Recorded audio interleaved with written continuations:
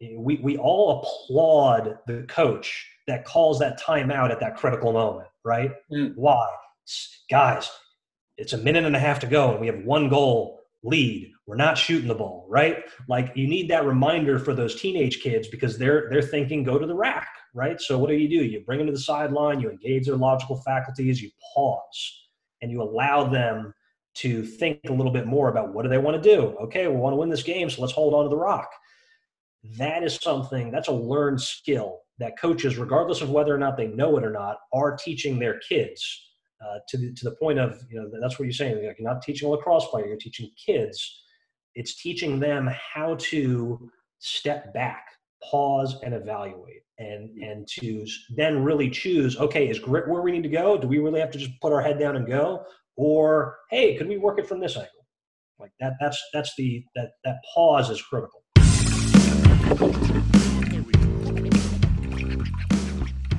Hello and welcome to episode 10 of the 50 Cups of Coffee podcast. I am your host, Bobby Audley. I am a speaker and trainer with the Pinot Training Group, where we work with teams and organizations looking to create powerful, positive, peak performance team cultures. This podcast is a show that was inspired by my 2016 TEDx talk called the 50 Cups of Coffee Challenge. Go check that out on YouTube if you haven't already. In the talk, I challenge you to sit down for a conversation with 50 people in a year. That number might sound big until you fully appreciate this is not all about networking. It is about simply connecting with people.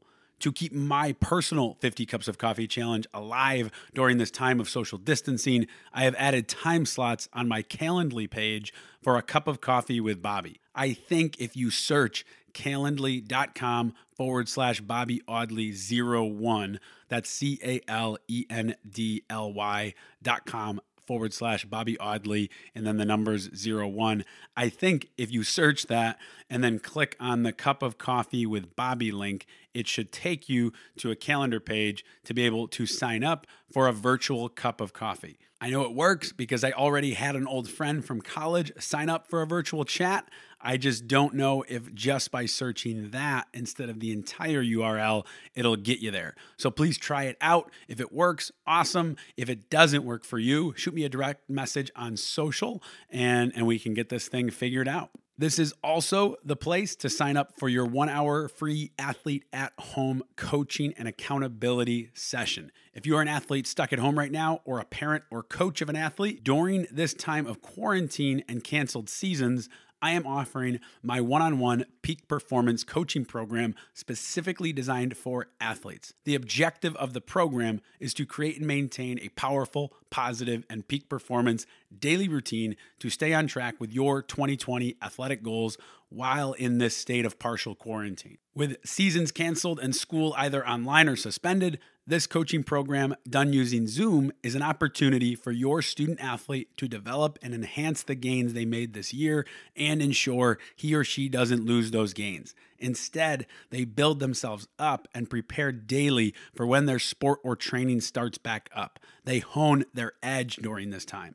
The first session is a no-cost conversation of defining your goals, acknowledging your challenges or roadblocks, and creating a daily routine to set yourself up for success this spring. If that is all your athlete needs, awesome.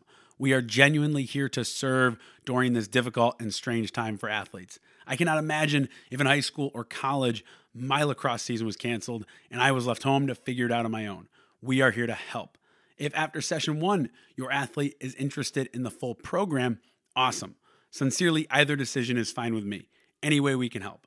To schedule a session or simply learn more, check out that Calendly link, calendly.com/Bobby Audley 01, or message me on social at Bobby Audley. Or head on over to PinotTrainingGroup.com, PENNEAU, traininggroup.com. Click on contact and fill out the form. In the comments portion of the form, simply write athlete coaching program.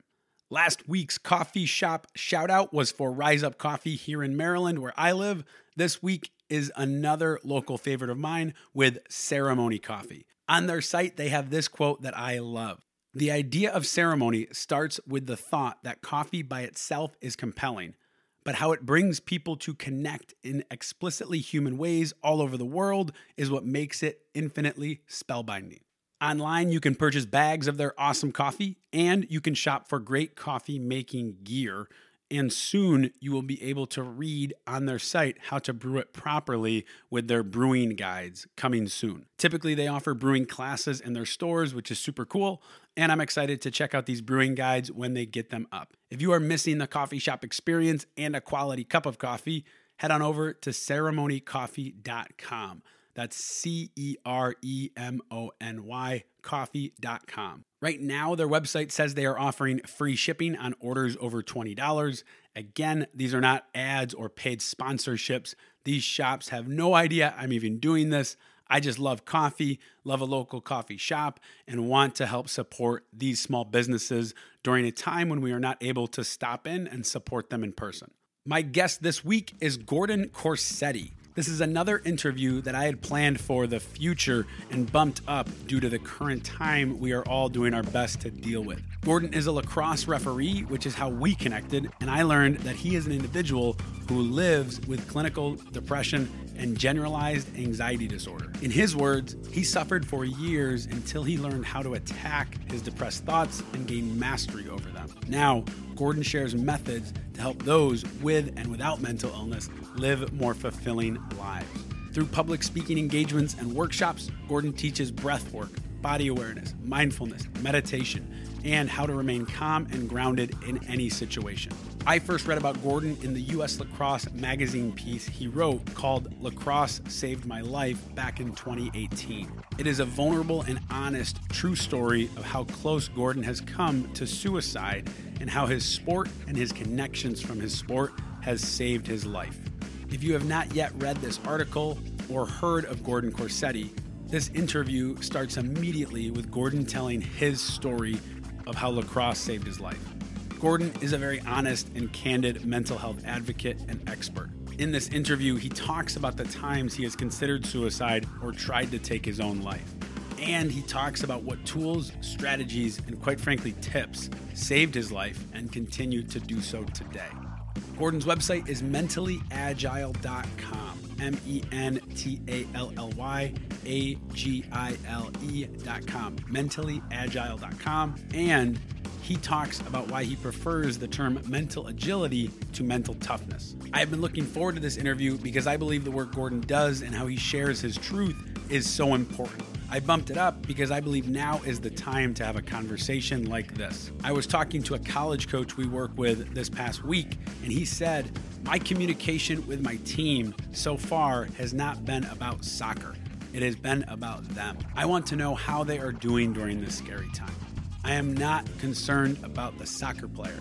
I am concerned about the person. This is an unprecedented time for most of us right now, and this interview is an important conversation about how to help yourself or those you love when they are dealing with mental health challenges.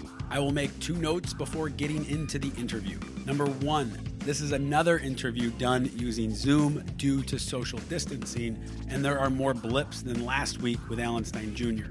And I also didn't ask Gordon to repeat quite as much as I did with Alan, so maybe you didn't notice it quite as much in the last interview. I didn't ask Gordon to repeat because we got into a great flow of conversation, and I didn't want to interrupt it.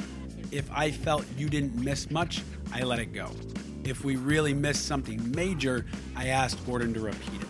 So please keep that in mind when listening. Lastly, Gordon nor I are medical professionals. If you or someone you know is seeking help for mental health concerns, visit the National Alliance on Mental Health website or call 1-800-950-6264. That's 1-800-950-6264. For confidential treatment referrals, visit the Substance Abuse and Mental Health Services Administration website or call the National Helpline at 1-800-662-HELP. That's 1-800-662-4357. In an emergency, contact the National Suicide Prevention Lifeline at 1-800-273-TALK. That's 1-800-273-8255 or call 911. Now, please enjoy my cup of coffee with Gordon Corsetti.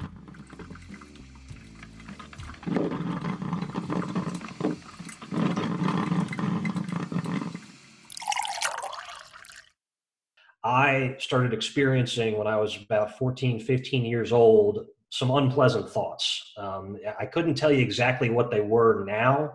It was just this growing weight that kept coming onto my shoulders of, you're just not good enough. It starts very, very innocuously on that end. So I described them as whispers, very, very background noise, just very low, just barely registering in my consciousness of you're not doing well enough. You're failing at this. Nobody likes you. You're burdening your parents. They're disappointed in you. Nobody will understand. That's a common one that continues to come up. And I was going through this not knowing at all that I could even possibly have a mental illness. I wasn't even that having all these progressively awful thoughts, and they were moving from these general thoughts of I'm not worth anything, and I'm failing at life, and I don't deserve any of the things that I've been given or that I've earned, to I'm becoming a burden on the people that I care about the most. And when that started happening, then the thoughts, and when I was around 18, I started planning out my first attempt at suicide, which was going to be to drive my car over a fairly steep cliff, effectively. Wouldn't wear my seatbelt, and at the very least, my parents would be able to say, Gordon died in a car wreck, as teenage boys can do, as teenagers can do. And that'd be a much more understandable story for them to be able to wrap their heads around. Like, I didn't want to burden them even more with the thought of Gordon died by his own hand. And so the probably the most connecting piece of the article is that for how it is with lacrosse is I'm on the lacrosse field. So I had this plan for about 8 months of my senior year of high school. And every day I'm just looking for a sign that I'm not going to make it home that night. So I'm waiting for this sign. That's going to say everything that I'm completely correct, and suicide is the only option for me to take my way out. It's the only control aspect I have over my life and my thoughts. And that happened like in March or April, and I'm guarding. I was a LSM, guard my buddy Ben. We're at the top of the box, and he dusts me on a left or right dodge. Breaks my ankles, totally just crushes me on this dodge, and goes by me, scores, and I'm furious. And this for everything kind of built up in that. I'm smashing my helmet on the ground, and my coach was just like, "Hey, whoa, that's not how seniors behave. That's not how captains react. That's not you can't."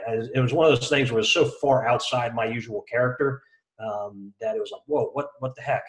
And that in that moment, I told myself, I was like, I'm doing this. I'm going to drive my car off of that. And I took my gear off after practice, walked down to the parking lot, and I just sat on the back hatch of my Jeep and just sat there until all the I just wanted time to myself just to, get my thoughts in order, really. Ben was one of the last people to leave, and he came up to me and he was like, "Hey man, what's going on?" And I don't remember saying anything. I just had this 1,000-yard stare going forward, not registering really him at all. And he realized something was up, sat down and just said, "How can I help?" Because it was the first time anybody had asked me really how I was doing without meaning it in just the colloquial sense. It was just like, "Dude, what's really going on here?" I broke down. I told him what I was planning on doing, and he heard it all. He didn't try to give me any advice. He just kind of let me vent for a bit. And then he stayed with me for the next several hours. And then eventually I'm less in a mental crisis. And he got me to commit to coming to the school counselor the next day. And that was my first introduction into actual therapy. But the article made a big jump to some other parts of my life. But that was the first period of time where I had an acute suicidal episode, and I had a friend, a connection that really kept me alive. And I say to schools, I'm like, I'm not here today without my friend Ben. That was the closest I will have come to really wanting to do something if somebody hadn't been there. I wasn't fully aware of all the consequences of my actions. This was a risk. If he hadn't come up to me, I was going to do that. Right. And so we jumps to college, and a lot of what I do talking wise is talking about these significant breaks in people's lives where they're doing a major transition, and just to be aware of the stress of that. And I broke down in college. I started playing college lacrosse at Presbyterian College in South Carolina, and it was not what I thought college lacrosse was going to be, because it was a D3 school when I signed up and enrolled, and it became a D1 school for their football and basketball programs, along with all their other programs my senior year of high school. So suddenly I went from being a D3 athlete, which I was totally a D3 athlete, to suddenly Air Force and Duke are on our schedule. And I'm like, I'm like, I already know that is not going to work for me. Like, I knew myself at the very least. But I broke down in college, and I dropped out several times. You not end up playing because of that? Yeah, I got out of playing in an extent. I also kind of got a little. I took things very seriously, and the first couple of practice in fall ball, that just wasn't the case for some other guys on the team, and I got tired of doing punishment running. I was like, I want to practice. I don't want to do this bit. So I was like, you know what? I'm going to study. And then that's where my break from my playing days happened. And eventually I pivoted over to officiating. Mm-hmm. But the article continues on a bit of saying of the other kind of major episodes of my life where I attempted to end my life. And I won't go into detail. So I won't go into detail on these. It's just important that just for your listeners to know. So I attempted to end my life by hanging when I was about 23, also in 23, when I was 23, I tried to die by an overdose. And when I was about 25, I tried to end my life with a handgun. Mm-hmm. And so each of those, they get progressively more lethal as you go along. And the difficult thing for me is that I went through all those experiences, the build up to all of those, potential end of life moments, without disclosing how I was feeling to anybody. I still very much felt one of the agonies of depression is that it tricks you into thinking that, one, nobody cares, and two, nobody's going to listen anyway. Mm-hmm. So there's no point. It becomes very insular. You become it's emotional tunnel vision. You just don't feel other people around you in the sense that you do when you're in your normal day to day. So I had gone through those experiences and just stopped at really the last moments and frustrated with myself. Like I was upset with myself because I couldn't kill myself. Like that's how warped my brain was. Mm-hmm. Right. But eventually I was able to put that, once I got with the handgun, I was like, you know what, if I can't die with this, then I can't use this as an option anymore. And let me see if I just can't make something of my life a little bit. That was kind of my bottom moment, if you will. And even though in since then, over the last 6-7 years or so, I've had dips where I've had to be hospitalized, and twice over the last 2 years, or twice over the last 4 years, I think is what I've had to do there. But that's preventative. It's for me reaching out and being like, I'm in a situation where all the tools and skills that I've developed over the years aren't working anymore, and I need to go someplace where I'm going to be safe from myself until this is passed and I get a handle on things. So I'm fully expecting my life to have some hospitalization stays in the future. It's just one of those things where I kind of gotta, that's just the hand I was dealt kind of thing, and I've got to roll with it as best as I can.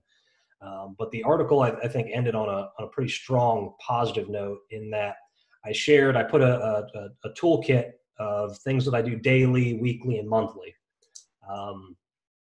which was my dad's favorite part of it, because he thought, he's got to do all this stuff just to keep his brain healthy.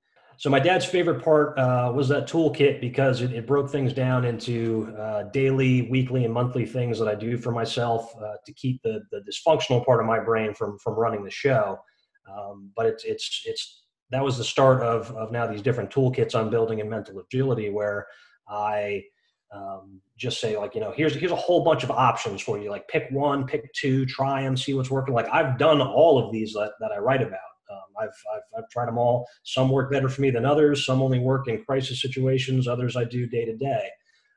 But they're all learned skills that anybody, regardless of age, really can pick up on for a better quality of life. And the article ended with really like a sentence or two that just said, I'm a peace with the part of me that hates myself. And I realize that I don't suck at suicide. I succeed in living. And that it took me almost 30 years to be able to flip that mentality around of that I'm burdened by this thing to instead, I've learned a significant amount of valuable lessons from my depression, from my anxiety, and from my experiences with suicide attempts to make my life better. And if it helps me at this extreme, then I think these things can help anybody else who comes across even one of these tools that I've picked up. Yeah. And number one, I appreciate your just transparency and candor with your story, because that is helpful, just sharing kind of the full journey. And I want to get into the toolkit and the lessons and strategies that you've used and taken away.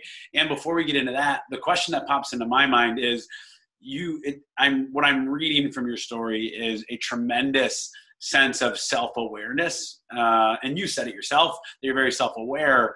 How is that? Have you always been, obviously, like when did you become so self-aware of kind of who you are and what fuels you and what deflates you?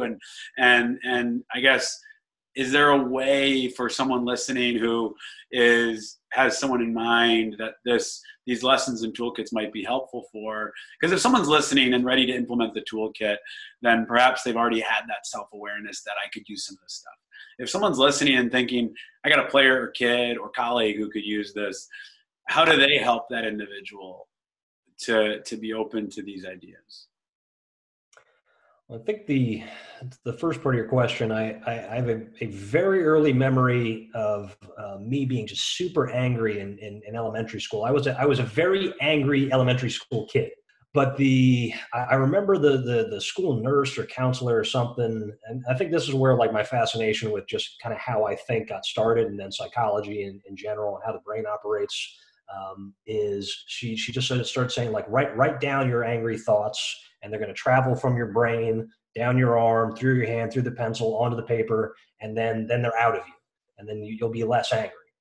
And I remember doing that. And that was my very first experience with journaling of any kind was as an elementary school kid trying to manage his anger a little bit more effectively.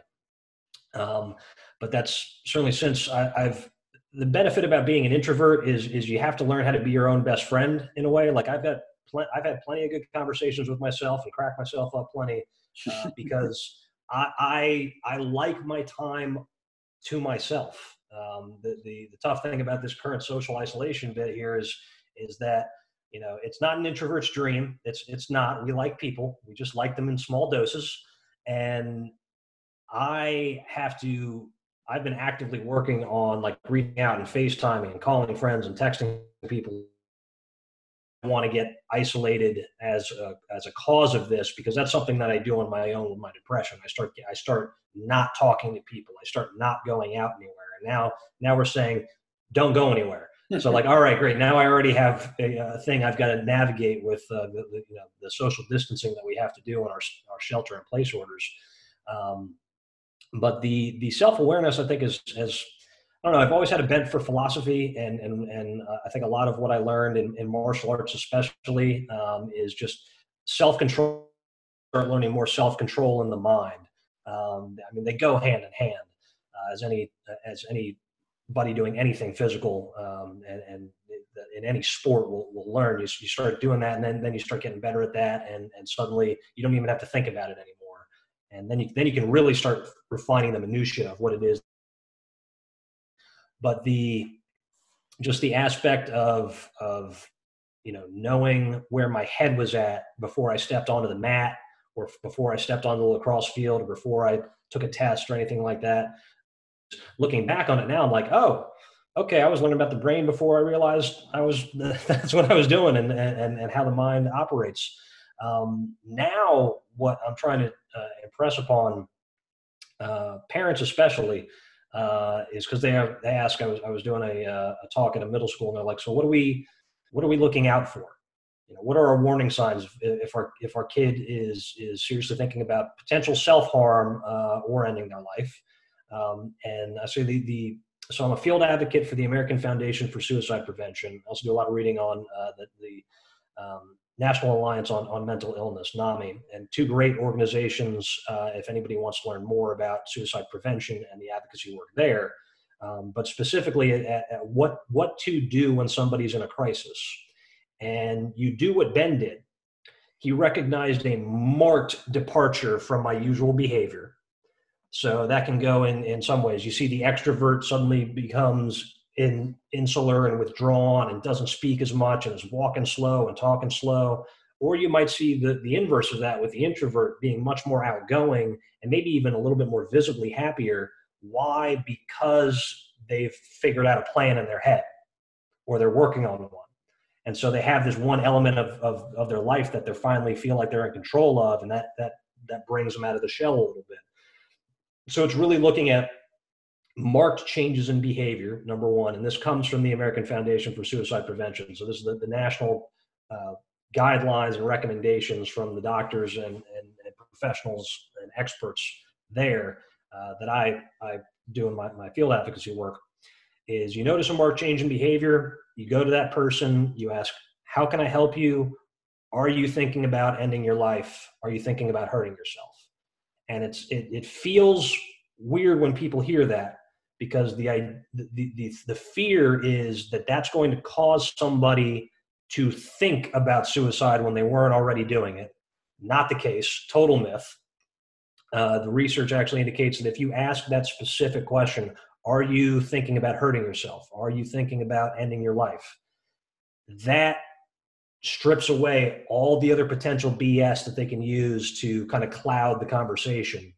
And they'll either say, more than likely, the interesting thing is people will admit that, yeah, I'm thinking this way and it's scaring me and I don't really know what to do. Or they don't say anything at all. And that's an answer in and of itself. And that's another sign of just like, I need to stay with this person. So the big pieces to this are recognizing that change in behavior, asking specifically, are you thinking about hurting yourself? Are you okay? What can maintaining a non-judgmental attitude through the whole bit. You don't want to be giving advice. It's not like you're not going to convince somebody in that kind of crisis that their life is worth living. They can't think that far ahead. I've been in that spot, and I'm not thinking beyond 30 minutes from now, right? So that or all the people, or think of the people less fortunate than you, or you're going to be, you're going to hurt your family and all this kind of stuff. They're just not going to enter in a meaningful way. Instead, it's stay with them as long as it's safe for you to do so. Stay with them, keep them occupied. What we're doing is creating space in the crisis. So the idea is to give time for these chemicals to kind of get out of the brain a little bit, all these crisis chemicals from the fight or flight response to start getting reabsorbed in the bloodstream and out of the brain, and giving a chance for the more logical faculties of the front part of the brain, the prefrontal cortex, to come online and then be like, you know what, I can wait a day with this. Okay, I'll go see a therapist. We'll set something up. In the exact same way that Ben really saved my life when I was, 18. That's the process. If you're really concerned about an individual, friend, family, loved one, whatever, that's so far as far as we know, the best way in terms of preventing. The last step that is always get them to a professional. That might be get them to the hospital, to the ER. It might be call the therapist, call the psychiatrist, go to the doctor's office, whatever. It could even having to be called 911 like that. It's just the last step on that whole end is get them to some kind of professional help where they're going to be under observation. Yeah, and so just because to kind of summarize the steps. So you said if someone is in that place, number one, reiterate that asking them specifically if they're considering this is the right thing to do. And then number two, stay with them. And then I know you cut out a little bit, so that's why I want to make sure. I don't want to cut and skip and go back, because what you said was really great. I just want to make sure that we get all the steps. And then it was, you came back into frame when you were talking about not trying to convince them otherwise, but simply just staying with them, correct? Don't give advice. Your don't job, give advice. That's what it was. Okay. Don't give advice. So the idea is, the analogy is somebody is in an oat, like they've just jumped ship and they're in the ocean and the waves are crashing on top of them. And there's a reason the AFSP's logo is a life preserver, right? On its own, it does nothing but provide stability. That's it. Right? In and of itself is not going to get that person out of this crisis situation. What it will do is provide time for the emergency professionals to get to that individual. So it's just providing time. So again, ask the person specifically, are you thinking about ending your life or hurting yourself? Don't give advice, stay non-judgmental, as long as it's safe for you to do so, to stay with them. So they're under some form of supervision, and then get them to some professional. Some medical professional or 911 if that's the only other option. Yeah, and I want to make a point right now too, because sadly, I have been impacted with friends by suicide, and I think most of us can relate to it, to someone we know, whether it's attemptive or just they lost their life because of it. And anytime it happens, there are people in my life that will say, I don't understand, and they're allowed to not understand, but it also comes from a place of assuming that this individual was in a right state of mind when they did it. And on your website, you have statistics from the National Alliance on Mental Illness, and two of them stood out to me, not necessarily related to suicide, but I think they make the point I'm trying to make. The first one said 37% of students with a mental health condition age 14 and older drop out of school, the highest dropout rate of any disability group. And the next one was 70% of youth in state and local juvenile justice systems have a mental illness. And why I bring these up now is because I think those are two other situations, dropping out of school or individuals in trouble with the law, where people say they might not understand an action that an individual took, depending on their age, regardless of age. And as if they're trying to, they're thinking of this person in the right state of mind. And so when you talked about them kind of allowing the conscious or the thoughts to get out of their head, giving them advice in that moment is not going to be helpful. I think that's really important, because when we think about dropping out of school, when we think about dropping out of sports, and we think about individuals getting into trouble with the law, when we think about people with suicidal thoughts or taking action on that, it's important to remember that these individuals are most likely, and many are, dealing with a disability, dealing with a mental illness. And our job is to help them. It is not to judge their actions in that moment. And instead it's to say, how can we seek to understand and help? Because that's too often the mental health conversation is almost a sidebar to the conversation of the issues or the actions that they took. Yeah, I mean, I couldn't agree more with you on that one. The thing that, so I when I speak to coaches, right, I take them through the brain science, but I also teach them why it is that kids think the way that they do. And I ask a very simple question, because most of everybody in the coaching room is like 35 and up, right? And how old are you, Bobby? If you don't mind me asking? 30. Okay. So I'm 32. All right. And I ask everybody in the room, I'm like, do me a favor, close your eyes and think back to a moment in your, high school, college life, and you are amazed, stunned, in fact, that you're still alive or not in jail. And everybody just like cracks up for one little bit. They're just like, yeah, some people raise both of their hands like, yeah, that was me. But I said, okay, reason for that. The prefrontal cortex, the furthest, most evolved part of the human brain, doesn't really fully come online until at least 25. And for boys especially, it's a little bit longer. So you can say even up to 30 right? That it's taken that long for your brain to be fully where it's supposed to be for long-term thinking, for delayed gratification, for fully thinking through all the consequences of your actions. And that was my next question. So that's all that the prefrontal cortex is, all of those things, the long-term thinking, the consequences for actions, and that sort of thing. Yes, and that's where so that's where when you look at kids and you're like, why did you make that impulsive decision? They have the smallest possible guard in their brain for that impulsive decision, and the impulsive decision is going to win. Mm-hmm. One of my favorite authors, Christopher Hitchens, puts it: we live in a modern world with a Stone Age brain, number one, and number two, that Stone Age brain has a prefrontal cortex that's too small for our lives and an amygdala that's too big. So our fight or flight, our let's run into this problem or run away from this problem is way too great. Our instinct to just fight through it. That's the amygdala, the fight or flight. Yeah. That's the amygdala. So tiny little, it's shaped like an almond, two little almonds toward the midbrain. That's responsible for all your increased heart rate when you're under stress, sweating, blood going to your extremities, the butterfly feeling that you get before a game. That's all the amygdala just pumping out chemicals saying like, we got to get ready for a fight, or we got to get ready for flight. And the problem is you're in that situation. You think of a stressed kid, right? Whether it's stressed about school, social life, problems with the law, add on a mental illness on top of that, right? And then add on the fact that they don't have brains that are as good about thinking as adults.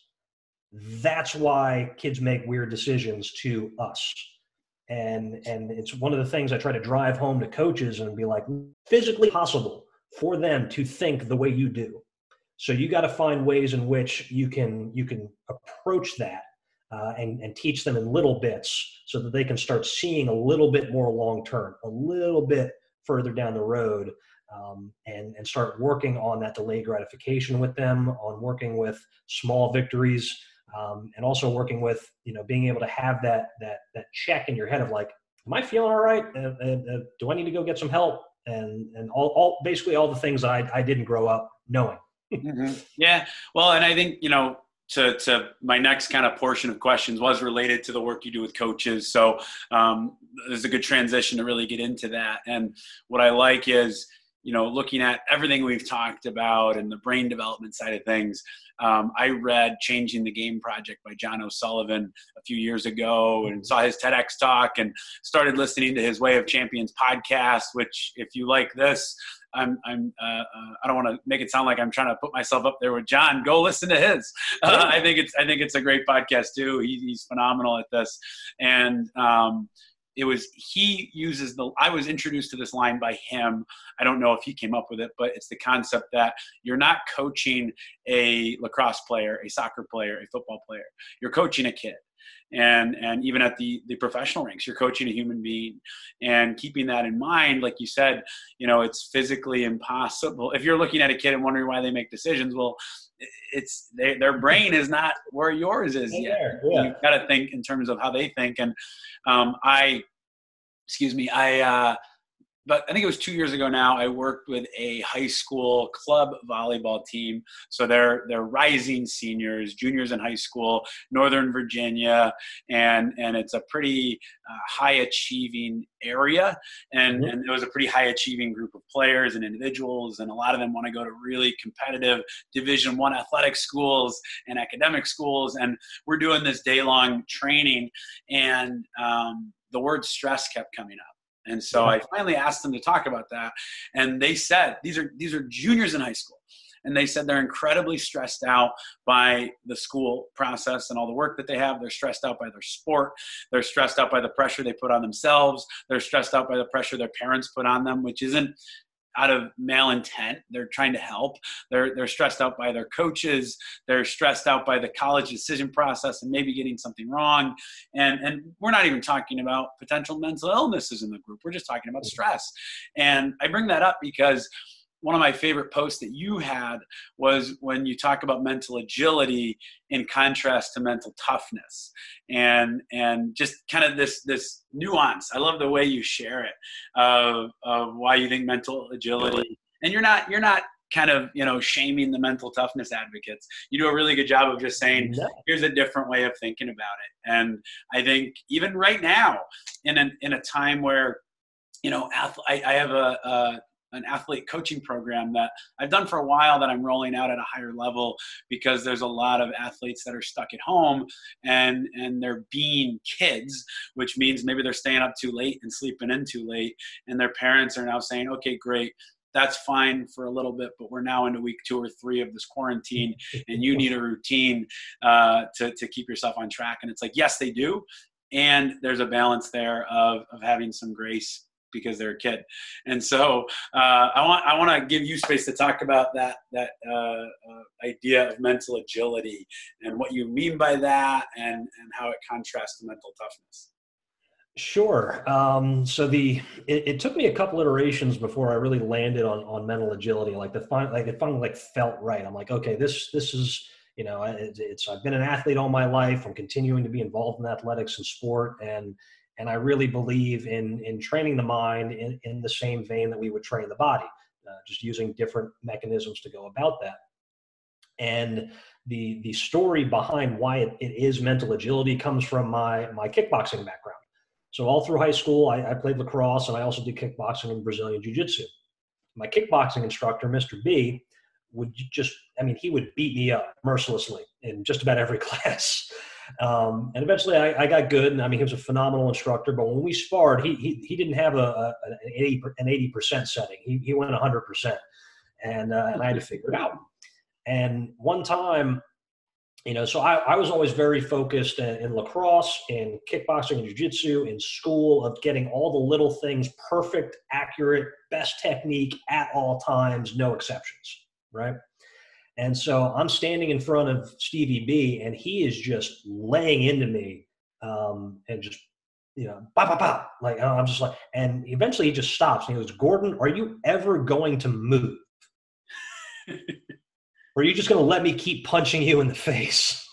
Because I was so worried about, am I defending it right?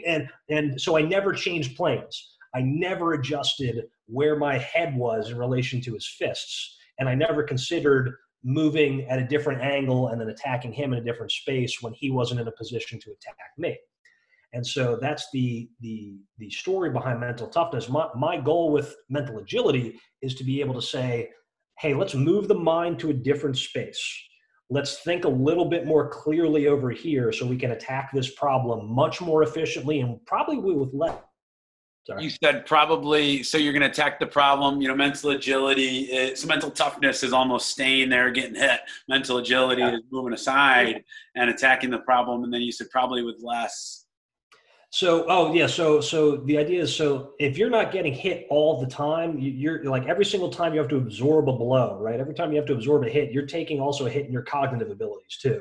So the more that you can avoid these things and avoid all these different stresses in a healthy way, the more likely you're going to have more mental willpower to be able to deal with whatever it is that you've got in front of you.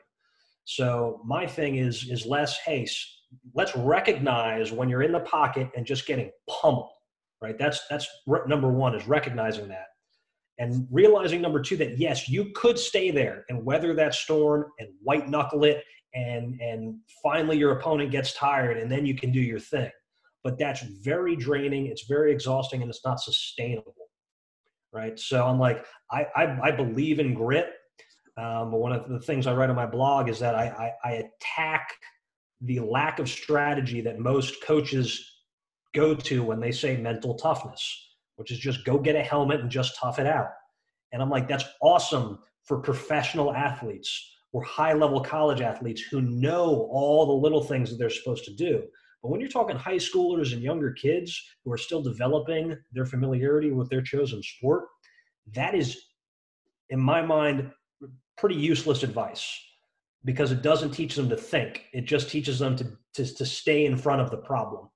And my goal with mental agility is to get them to move their thought process a little bit so that they can be more efficient with the energy that they have, while also not having to absorb as many blows. And so that's how can I think more clearly under stress? How can I de-stress when I'm there?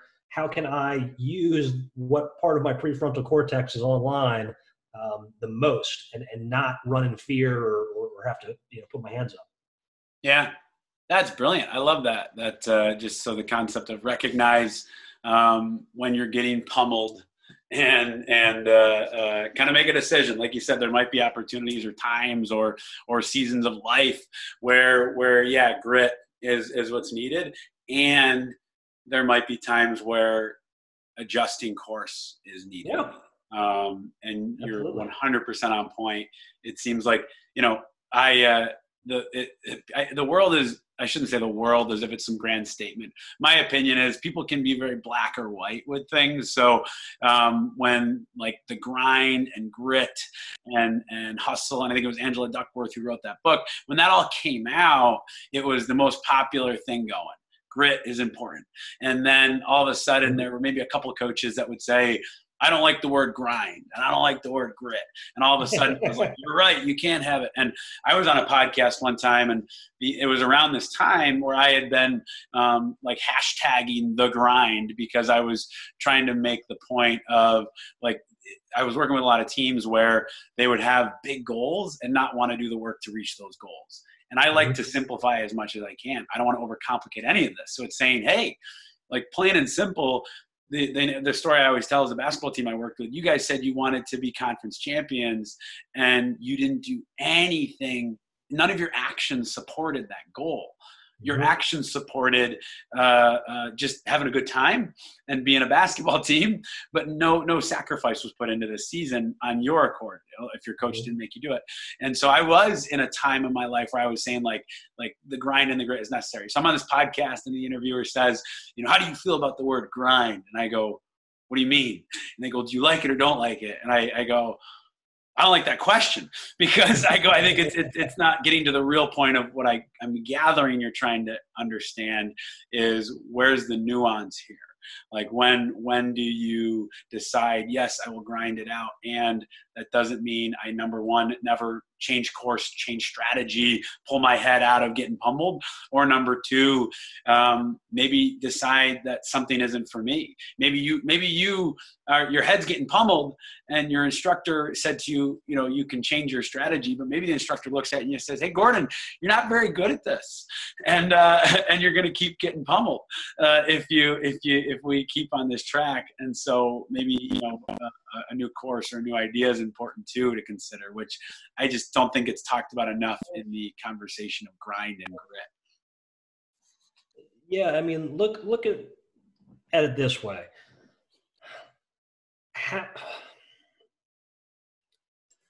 Growing up for myself, I was always taught, do X, get Y, right? Like you've got to put in X number of hours to do the thing to get good at this bit or to get the grit. Okay, cool.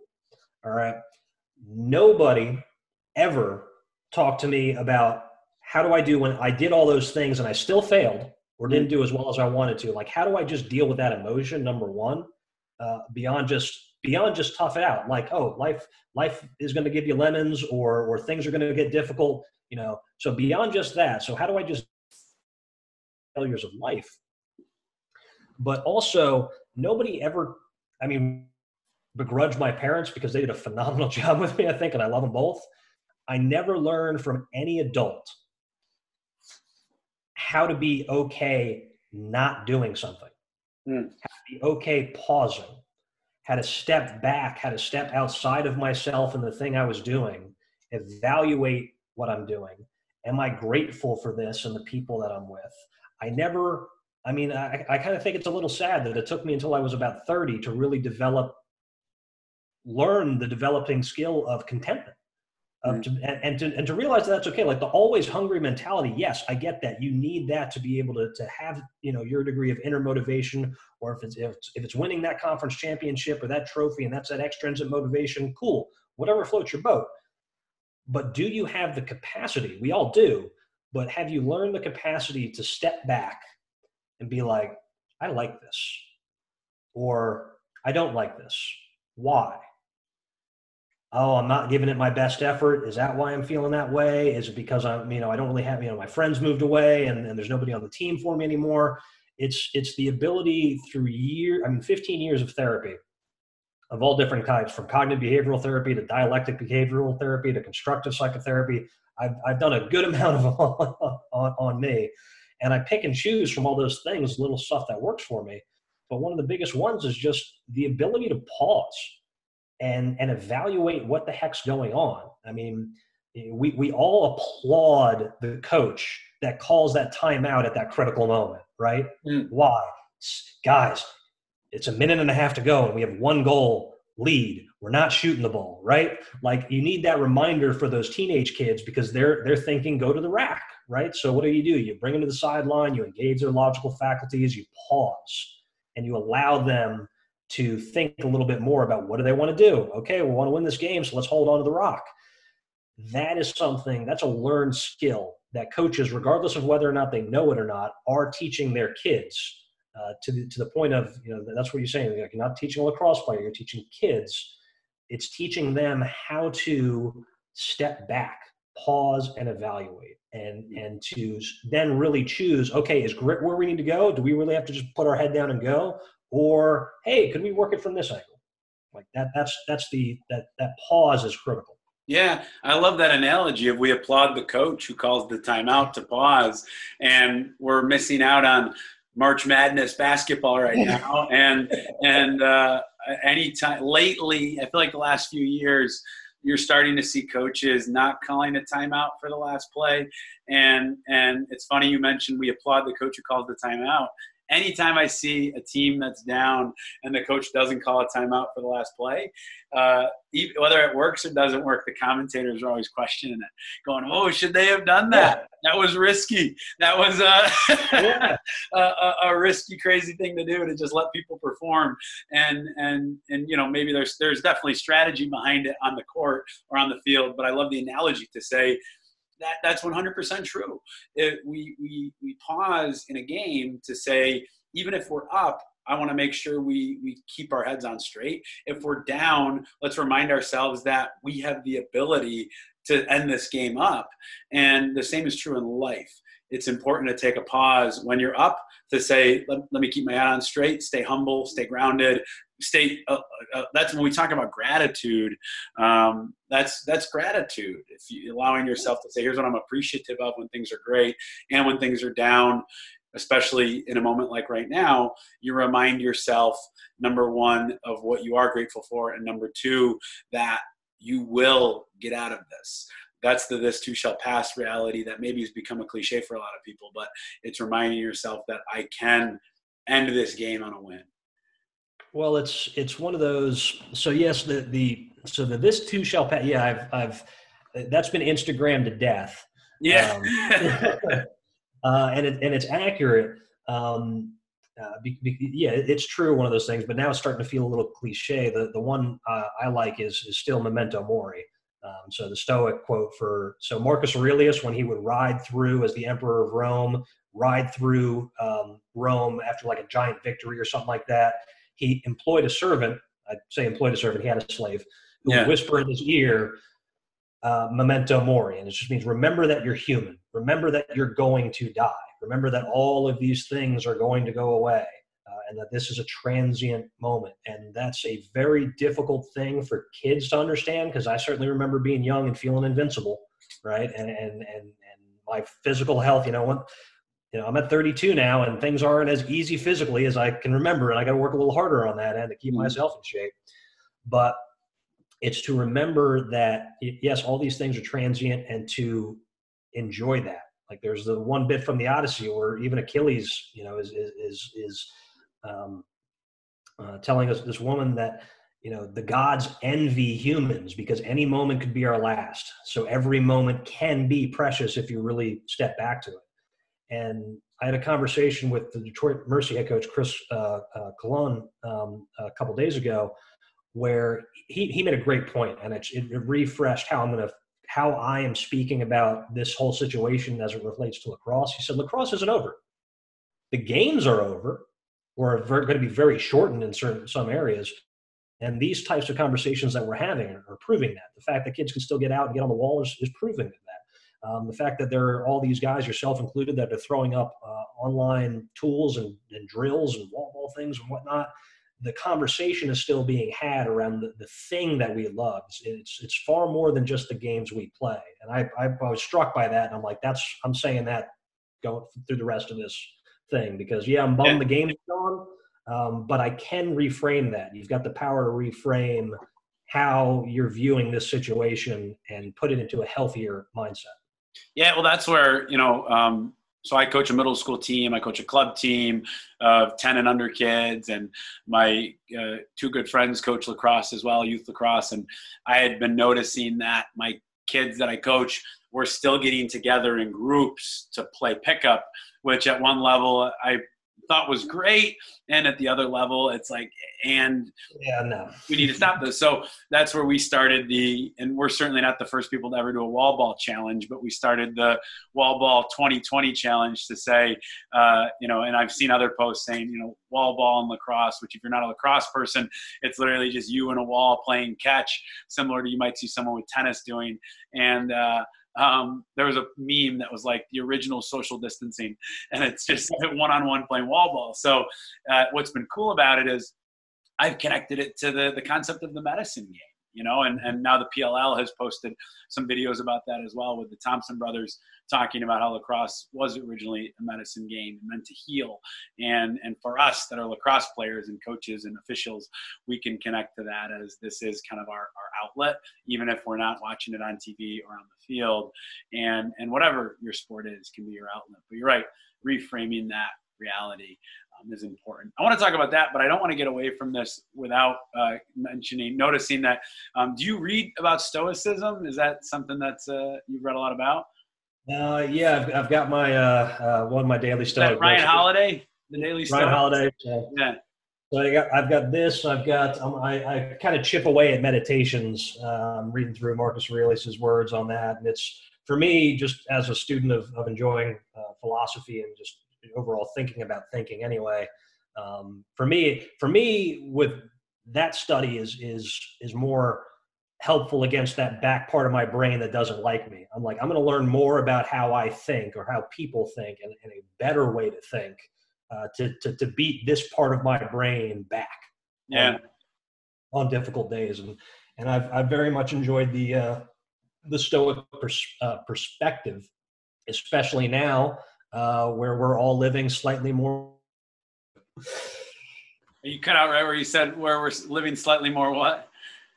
Slightly more Spartan lives than we're used to, or at the very least, more limited lives. So it's. So what is? We don't have.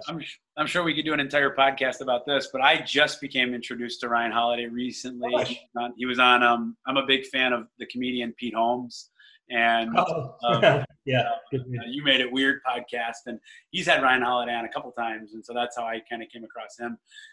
So what for someone who's never heard of it, maybe one or two sentences. What is Stoicism, and why? I guess what is it to you? The cheeky answer is indifference. That's the if you look at that but the true thing is so, and it's funny to me how Stoicism and philosophy in general applies to a lot of current empirically based, research based behavioral therapies and modalities that are being taught across the country for people with mental illnesses or working on stress. It's the art of not being upset or not being bothered by that which you really cannot control. That's what Stoicism is. To again, step back and say, X, Y, and Z is happening. I have no control over any of those things. So number one, let's not get upset by them. And number two, on the other hand, is to say, I control always my reaction to X, Y, and Z. And so knowing this, I have the responsibility then to act in the most virtuous manner possible. And that's the goal for, I would say, most Stoic philosophers who we read on now. But for me, living in, not in ancient Rome, but in modern day US, it's for me, it helps me kind of step back and be like, you know what, it's a reminder that I can't control how other people react or what things happen to me. I genuinely can only control my actions. And if they're virtuous, you know what, when my life does end, it's gonna end in a good fashion, right? I will have caused no harm in the world and hopefully brought some good things into it as well. Yeah, that's a beautiful definition of it, and way to understand it. And that reminds me of you had a article that I made a note that I wanted to talk about, and I think it was US Lacrosse, or I don't know where it was, but you had a 3-step process. Identify the thought, challenge it with logic, and replace it with a positive thought. What did you apply that to? Was that just applied to I had written that down on a Post-it note because I like those 3 steps and I use them. So I can talk about how I use them. But what did you originally apply that to? So my first introduction to therapy came through this therapist who was trained in cognitive behavioral therapy. So it's a significant simplification of what CBT, as the shorthand is it's known by, of the process, and it's all writing stuff down. So the thing is like these aren't thought exercises, but they're called thought records.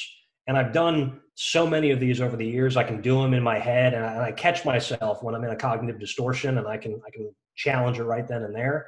But when I was just starting off, the process was, okay, what's the thought? I hate myself. I'd write that down. That's the thought that I'm having.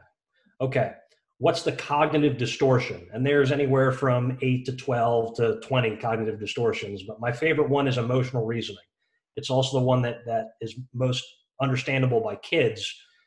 And all emotional reasoning means is I think it's true, therefore it must be true.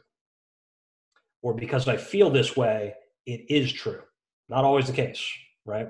We know this from lived experience as we get older, but when you're a kid, that's what it feels like. So I hate myself is the thought. The cognitive distortion is emotional reasoning. And then the positive thoughts are attacking it with logical statements or with support from other people. So one of my favorite coaching things that I give to them is if you've got a kid who says something like, oh, I'm no good at this, and he throws a stick down, right? Okay, what do you do with that? And he's like a little kid, right? 8 years old or something like that. He's just frustrated, right? And it's that point of he's in a mini crisis right now. So let's not give him advice. Let's let him think through this and guide him along in this way. And so the example I give is saying the same things that I've been giving in therapy. And I'd say, Bobby, who's your best friend? He would say, oh, Tim. I was like, all right. So you and Tim he's your best friend. Would you ever say to Tim that you hate him? And you go, no, I wouldn't do that. And he was like, you think Tim would ever say that to you? And he goes, no way, we're best friends, right? And so why would you say that about yourself? You know, why do you think that it's okay to tell yourself that you're terrible or you're never going to be good at this? And then to shut up. Because we tend to overtalk as adults or overcoach, certainly. I know I have.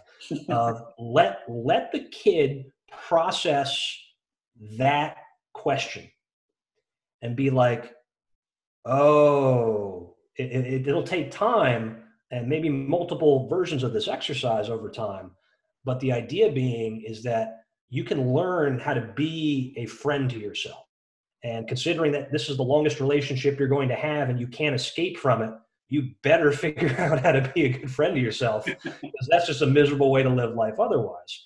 But CBT is the way of making that conversation a little bit more structured, of just saying, what am I thinking? Again, stepping back. I just had a thought, and I have to do this with every now and again. I have a suicidal thought. It just comes into my brain. Like, oh, okay, that's what that is. What's a cognitive distortion? Likely catastrophizing. I think everything's going to hell in a handbasket, and I should just get out of here before anything gets worse or my life gets worse. What are the logical, positive steps that I can go against that? Well, my family loves me. I have a roof over my head. I have food. I have friends that care about me. I have survived trying to hurt myself. I don't want to go through that again. And the more logical, it's not so much the positivity. It is the logical attack for it, because again, what are we doing? We're engaging the prefrontal cortex. So we're giving that some exercise. We're dropping that fight or flight response from the amygdala, from the sympathetic nervous system. And we're giving our brain a chance to be like, you know what? that was a thought that, it might be in my head, but it's not one of my own thoughts. It's just not. It's just one of those things that jumps in there. And the sooner I think we can teach young kids to recognize that they don't have to listen to every thought that comes into their head, the better they're going to be in general life, the better they're going to be with themselves, the better friends they're going to be, the better student they're going to be, because they have the ability to step back and be like, okay, what the heck was that thought? And to challenge it and to replace it with something. It's like, you know what? No, I'm not going to kill myself. I'm going to go out and I'm going to do something good for somebody today, or I'm going to go treat myself. For me, I'm going to go treat myself to a coffee, right? And that's going to make me feel good. And then, that's those little tiny things that you can do. They add up, but you got to be attentive to them. And teaching kids that is probably the most valuable skill that I try to push in front of coaches when I do workshops. Yeah, I appreciate it. I love it. I think I recently, I forget where I read this, but I read the line, don't always listen to yourself, talk to yourself. And it's kind of that reality, right, of what you just said of certainly there's times to listen to yourself and reflect and meditate and be present. And there's times to recognize that not every thought you have in your head is true. And it's important to talk to yourself. And I think, my hope with this podcast is that these episodes are evergreen. They are just as relevant today as they are a year from now. And I know this will be, so I don't mean to pull everything back to the current moment. And part of why we scheduled this right now was so that people can be aware of these tools, these ideas, these strategies, these thoughts at a time where we are in a situation that is going to be mentally challenging for a lot of us. Athletes who are now home, parents who have their kids now home, people who are working from home and isolated from other people. And I think it's important to just, everything you've just mentioned and shared are strategies for the field of play, and their strategies that people can use right now when they find themselves in moments of frustration or feeling a sense of depression or a sense of sadness or isolation because of right now. So I'm just grateful to have had you on during this time. It's my pleasure. I'm glad we were able to do this, and certainly grateful to be able to share my message with your audience. And my big thing is, as I've said on some other podcasts as well, if anybody wants to reach out to me, you just head to my site and pull all my contact information down. If you got questions, I will answer them as best I can. If I don't know the answers, or I don't have a good answer for you, I'll tell you. I'm perfectly fine saying I don't know, and then directing you to the places or people that will have answers for you. What is your website, and how do people find you? Is it your website? Is it social media? How do people reach out if they want to? Yeah, so I'm on, so the website is mentallyagile.com. So I post on that, not every day, but just about every other day. You can subscribe to my email newsletter if you just want to get kind of, chunks of stuff once a week. But mentallyagile.com, my contact information is on the site. gcorsetti@mentallyagile.com is my email. That's on the site. And then I've got I'm on all the social media platforms. So you can find me on Facebook, Twitter, Instagram, LinkedIn for the coaches out there who want to be on that.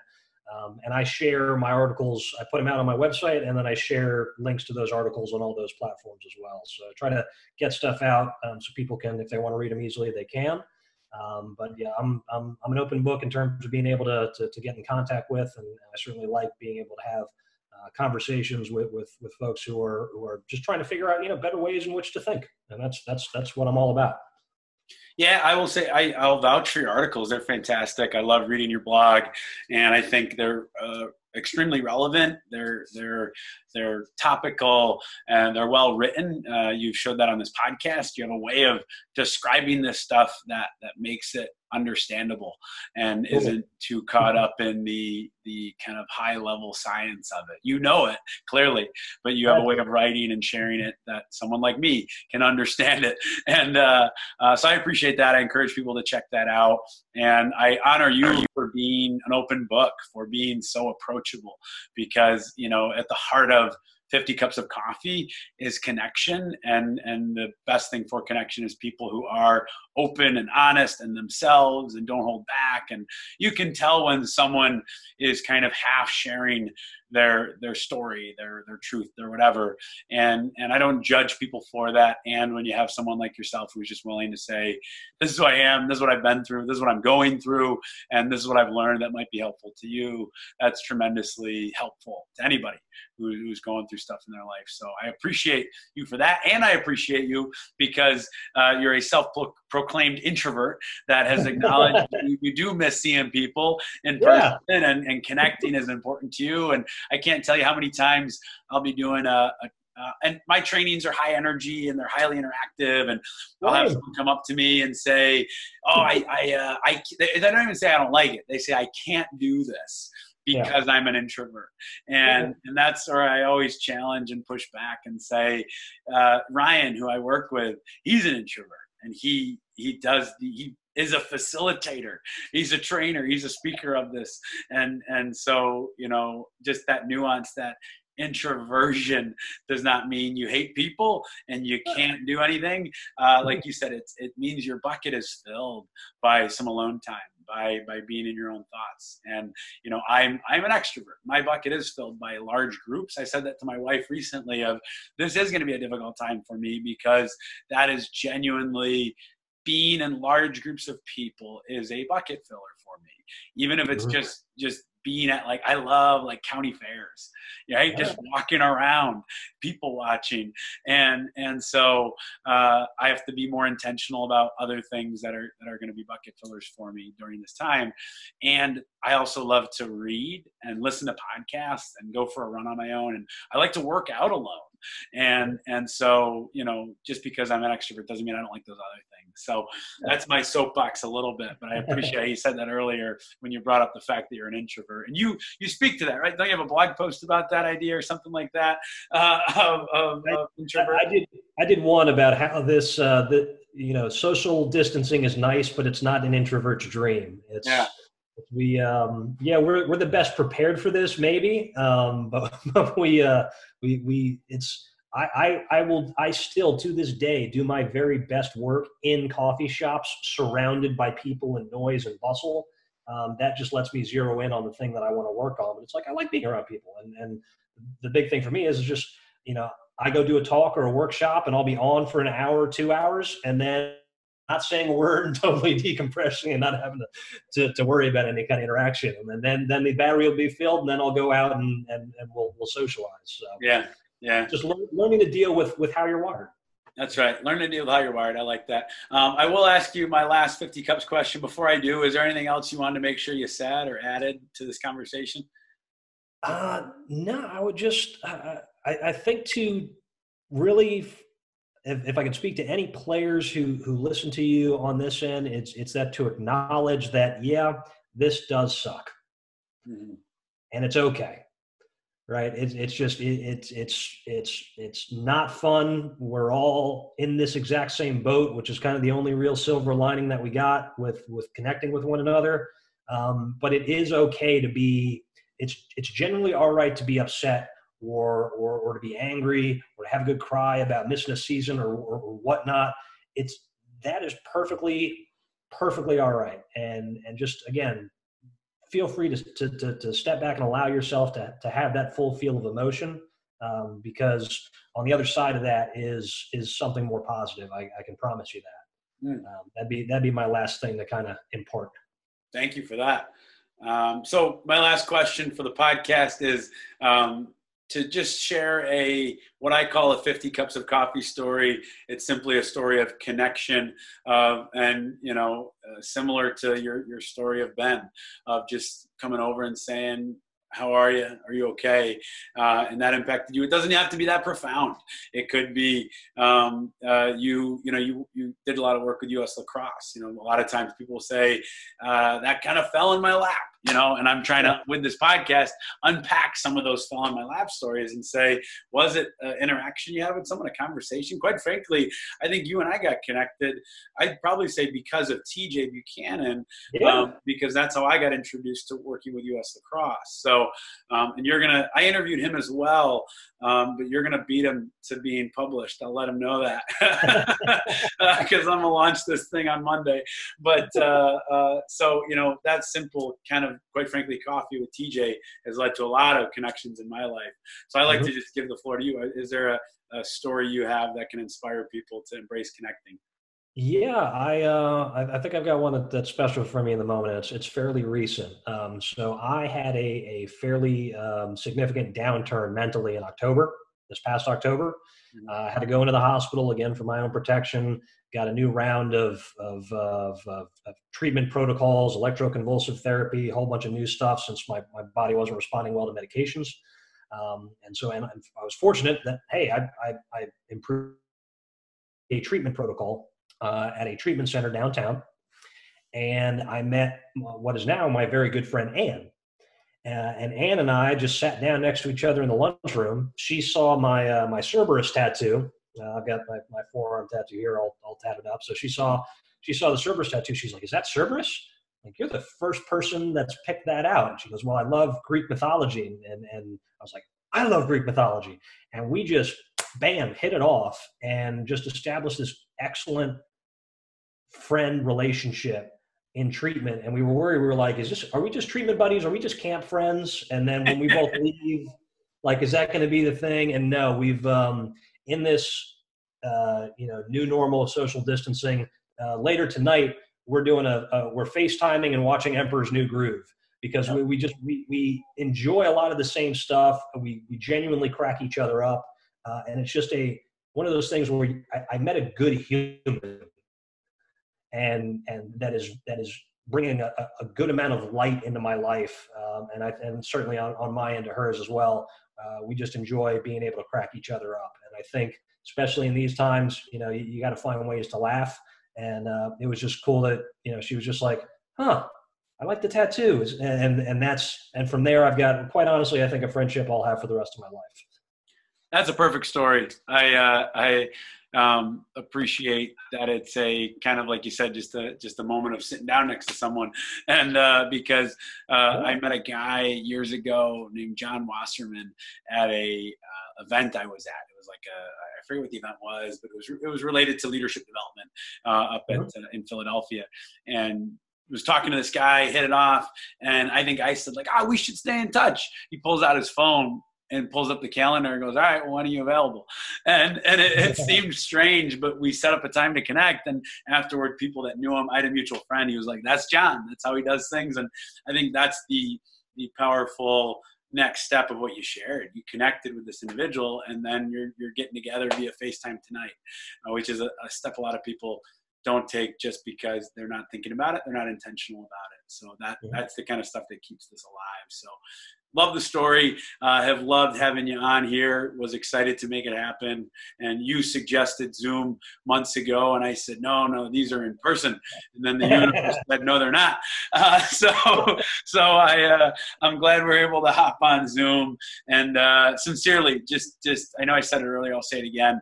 I think the lacrosse community is lucky to have you in terms of just being an advocate for talking about mental health, talking about these conversations, and you as someone who is just being just abundantly transparent and honest and unapologetically yourself with these conversations is helpful. And I think folks beyond lacrosse are going to hear this and benefit from it. So thank you for doing what you do on a daily basis. I appreciate you. Well, thank you very much, Robbie. That means a great deal. And like I said, I'm grateful to reach your audience as well, and curious where this will be able to take the both of us. So I wish you the very best of luck in keeping this podcast going. I got myself subscribed, so that'll be listening to my next run. So looking forward to it. Awesome, Gordon. Well, I'll hit stop recording, but don't leave. I'll say goodbye to you off mic. Thanks again for doing this, man. Yep. Thank you for listening to the 50 Cups of Coffee podcast. Once again, I want to reiterate, Gordon Corsetti nor I are medical professionals. If you or someone you know is seeking help for mental health concerns, visit the National Alliance on Mental Health website or call 1-800-950-6264. That's 1-800-950-6264. For confidential treatment referrals, visit the Substance Abuse and Mental Health Services Administration website or call the National Helpline at 1-800-662-HELP. That's 1-800-662-4357. In an emergency, contact the National Suicide Prevention Lifeline at 1-800-273-TALK. That's 1-800-273-8255 or call 911. If you are enjoying the show, please subscribe wherever you are listening. We will drop a new interview every Sunday or Monday. With my new schedule and your new schedules, I have been getting these episodes out on Sunday and have been receiving some pretty good engagement and listens on Sunday. So it is not my guarantee, but I will do my best to get these out on Sunday. And still the guarantee is the new episode will drop by Monday. Please give us a rating and leave a review if you haven't already, and connect with me on social at Bobby Audley. If you are interested in learning more about our peak performance coaching program or simply grabbing a virtual cup of coffee with me, go to calendly.com/Bobby Audley 01. That's CALENDLY.com/Bobby Audley and then the number 01. This podcast is a production of the Pinot Training Group, and our theme music is by Matisse Soy. To learn more about the work we do with teams and organizations, please check us out at PinotTrainingGroup.com.